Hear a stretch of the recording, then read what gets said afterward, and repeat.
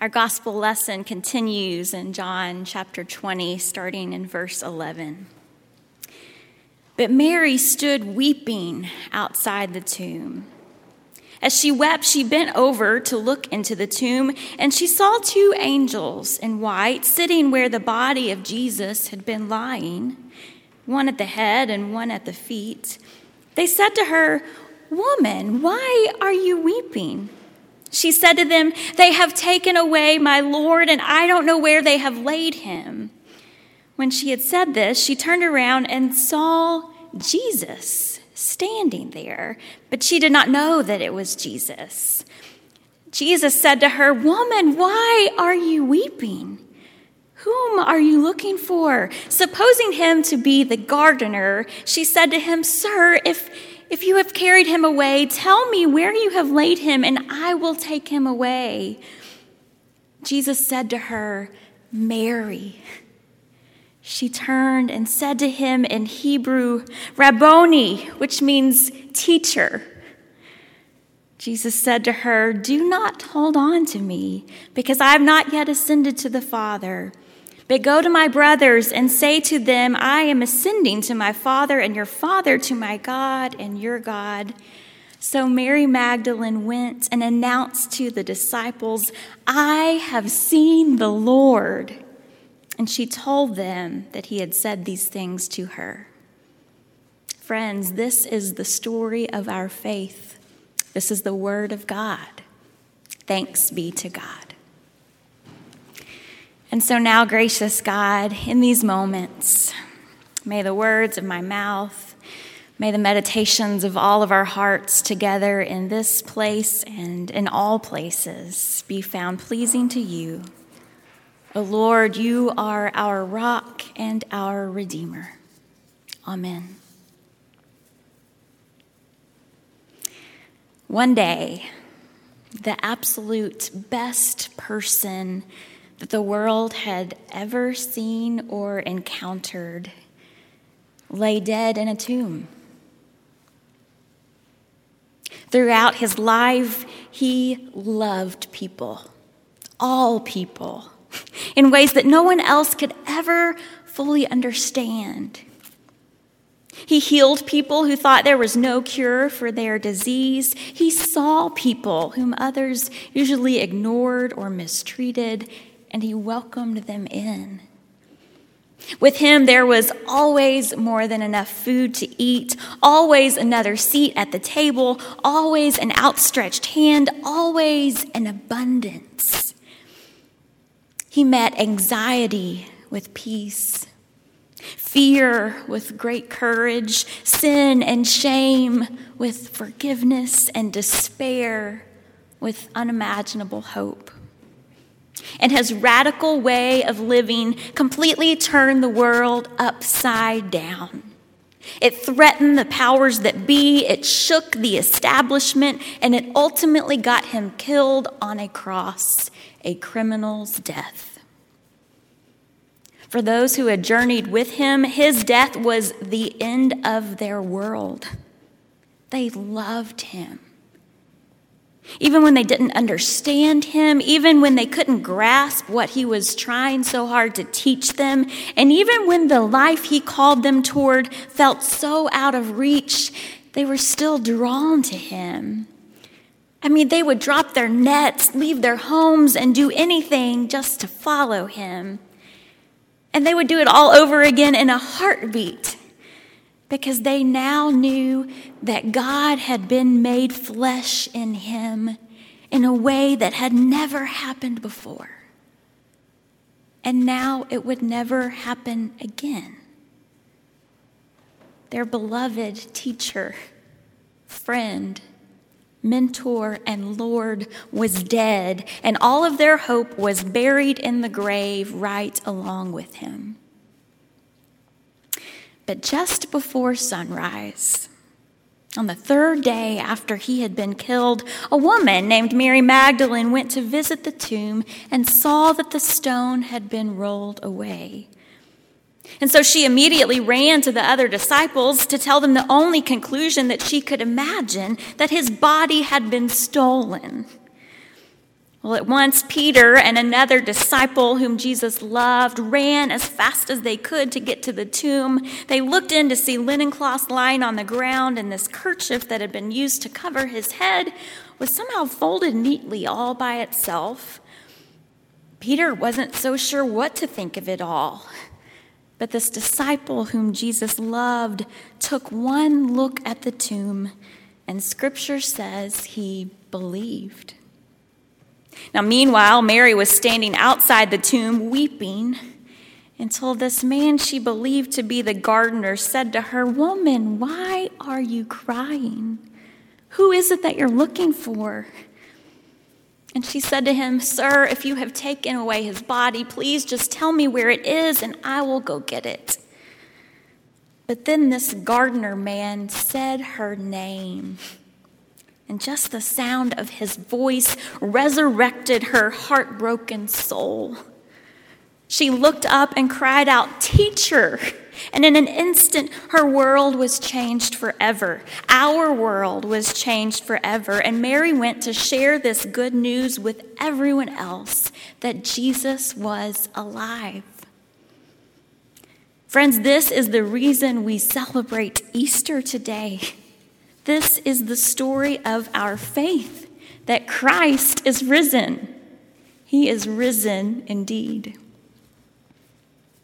Peter Gomes, who was a theology professor at Harvard and a minister at Harvard's Memorial Church, says that preachers all over the world are bending over backwards today just to try to make sense of a story that transcends sense.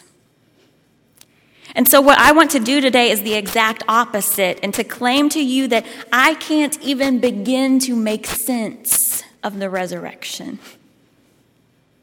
And did you notice that neither can this unnamed disciple in the story? Verse 9 tells us that he does not yet understand what happened or how it possibly could have happened.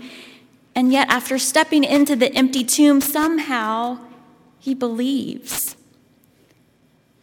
Because this is exactly what Easter invites us to do, isn't it? Easter beckons us to believe the impossible.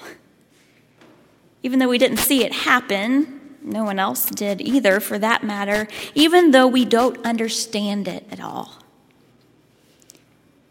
But more than that, I believe Easter invites us to live as if we believe that God is still in the business of doing impossible things. You see, I believe the biggest question Easter asks of us isn't what you and I think about exactly what happened or how it happened over 2,000 years ago. The biggest question that Easter asks of us is how you and I are going to respond over 2,000 years later.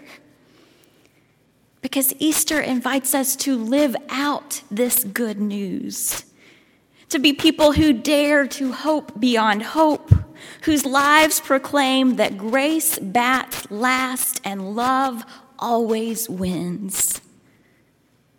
People who practice resurrection, as Wendell Berry once wrote.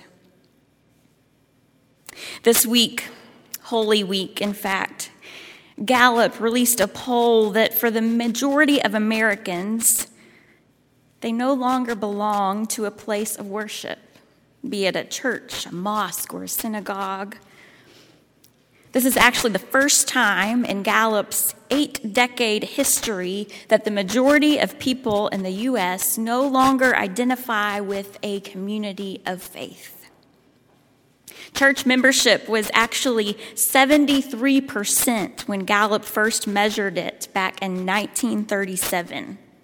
And this trend remained steady for about 6 decades. Even in 1999, it was still at 70%. Today it is at 47%, which shows more than a 20-point decline from the turn of the century. Our own Guthrie Graves Fitzsimmons was asked to write a response to this poll for the Easter weekend, and it was published by CNN. You may see it in the comments or on social media today. Guthrie writes, Church decline is not a rejection of our message of love. It's a rejection of our movement's failure to model that message for the world. But I'm hopeful, he says, for a resurrection of Christianity in America that lives up to the teachings of Jesus. This Easter, I hope my fellow Christians who care deeply about the future of our movement to spread the gospel of love will recommit ourselves to build a movement that more people actually want to join. And friends, I believe that crucial work begins here and now. And it begins with how you and I choose to respond to this Easter story. Although when you look at how the disciples first respond, it honestly seems pretty anticlimactic. After Peter and this unnamed disciple have seen the empty tomb, and even after Scripture tells us that the unnamed disciple believes, what they do next is they go home. Why in the world would they just go home?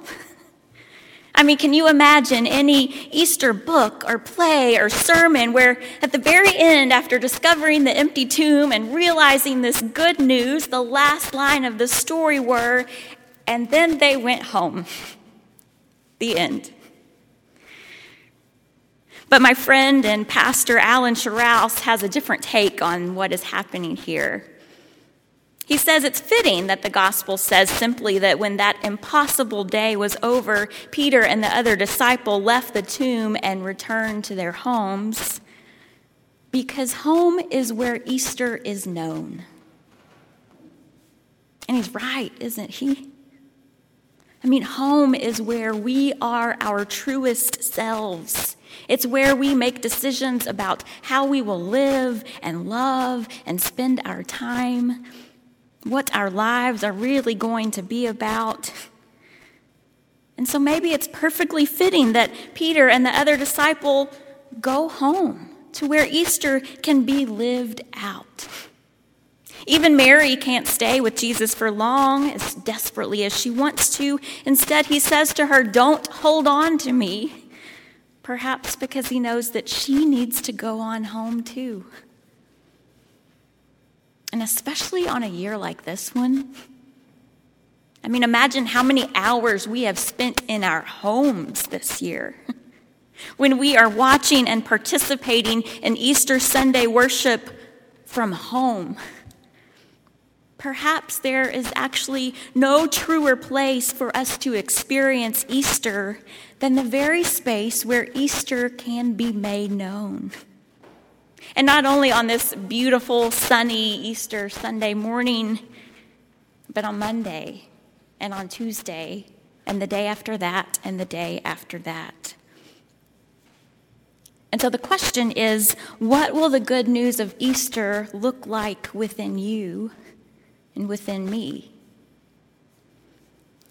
You know, one thing I've always been curious about in the Easter story, we were actually just talking about it in the office this morning, is that here in one of the most significant stories in all of Scripture, this very first person to believe isn't given a name. Now, sure, there are lots of theories about who the beloved disciple was, but their name is never listed. And that just seems so strange that we wouldn't have the name of this witness to the resurrection. But as I was thinking about it, maybe we do know the name of this disciple, this brave one who dares to believe something that seemed so impossible and then runs home to live the good news of Easter. It's Reese Little. It's Max Baker. It's Jean and Grundy James. It's Wanda Knockdemon. It's Emily Moriers. It's Bill Ackerman. It's Kim Clark Endicott. It's Gator Blanchard and Dominique James. It's Karen Graves and Terry Hill. It's Tracy Holiday. It's Lillian Glover It's Tyler, Renee, and Eliza Purtlebaugh. It's Walter McWhorter. It's so many more people than I could possibly name today. Because the truth is that at one point or another, this disciple is you, and it's me, and it's any and all of us who are brave enough and bold enough to live the good news of Easter in our everyday lives. Because Easter invites us to dare to be people who hope beyond hope, whose lives proclaim that grace bats last and love always wins. People who practice resurrection with every breath that we live. You know, it's true that we do not understand exactly what happened at the tomb that day. And to the rest of the world, and even to ourselves, it may seem completely crazy for us to believe something that just doesn't make any sense. But what I do understand is this. I can testify over and over and over again to the resurrection that has happened in my life and has happened in your lives. And as I have started getting to know you, Highland, and as you have begun to entrust to me your stories, even in this short amount of time, I can proclaim that Christ is risen from the dead because of the resurrection I have seen and experienced in you. Clarence Jordan, the founder of Koinonia Farm, who helped to start Habitat for Humanity, writes this. He says, "The proof that God raised Jesus from the dead is not an empty tomb, but the full hearts of transformed disciples. The crowning evidence that he lives is not a vacant grave, but a spirit-filled fellowship. Not a rolled away stone, but a carried away church." And so may we get carried away, Highland. May we get carried away in our love for all people with no exceptions. May we get carried away in our extravagant welcome and radical hospitality. May we get carried away in our pursuit of justice as we seek equity and inclusion for all people in the kingdom of God. And may we get carried away in the work of love as we practice resurrection in the worship that is our very lives. Because, friends, Christ is risen indeed within you and within me and within us. And that is the good news of Easter. Thanks be to God. Amen.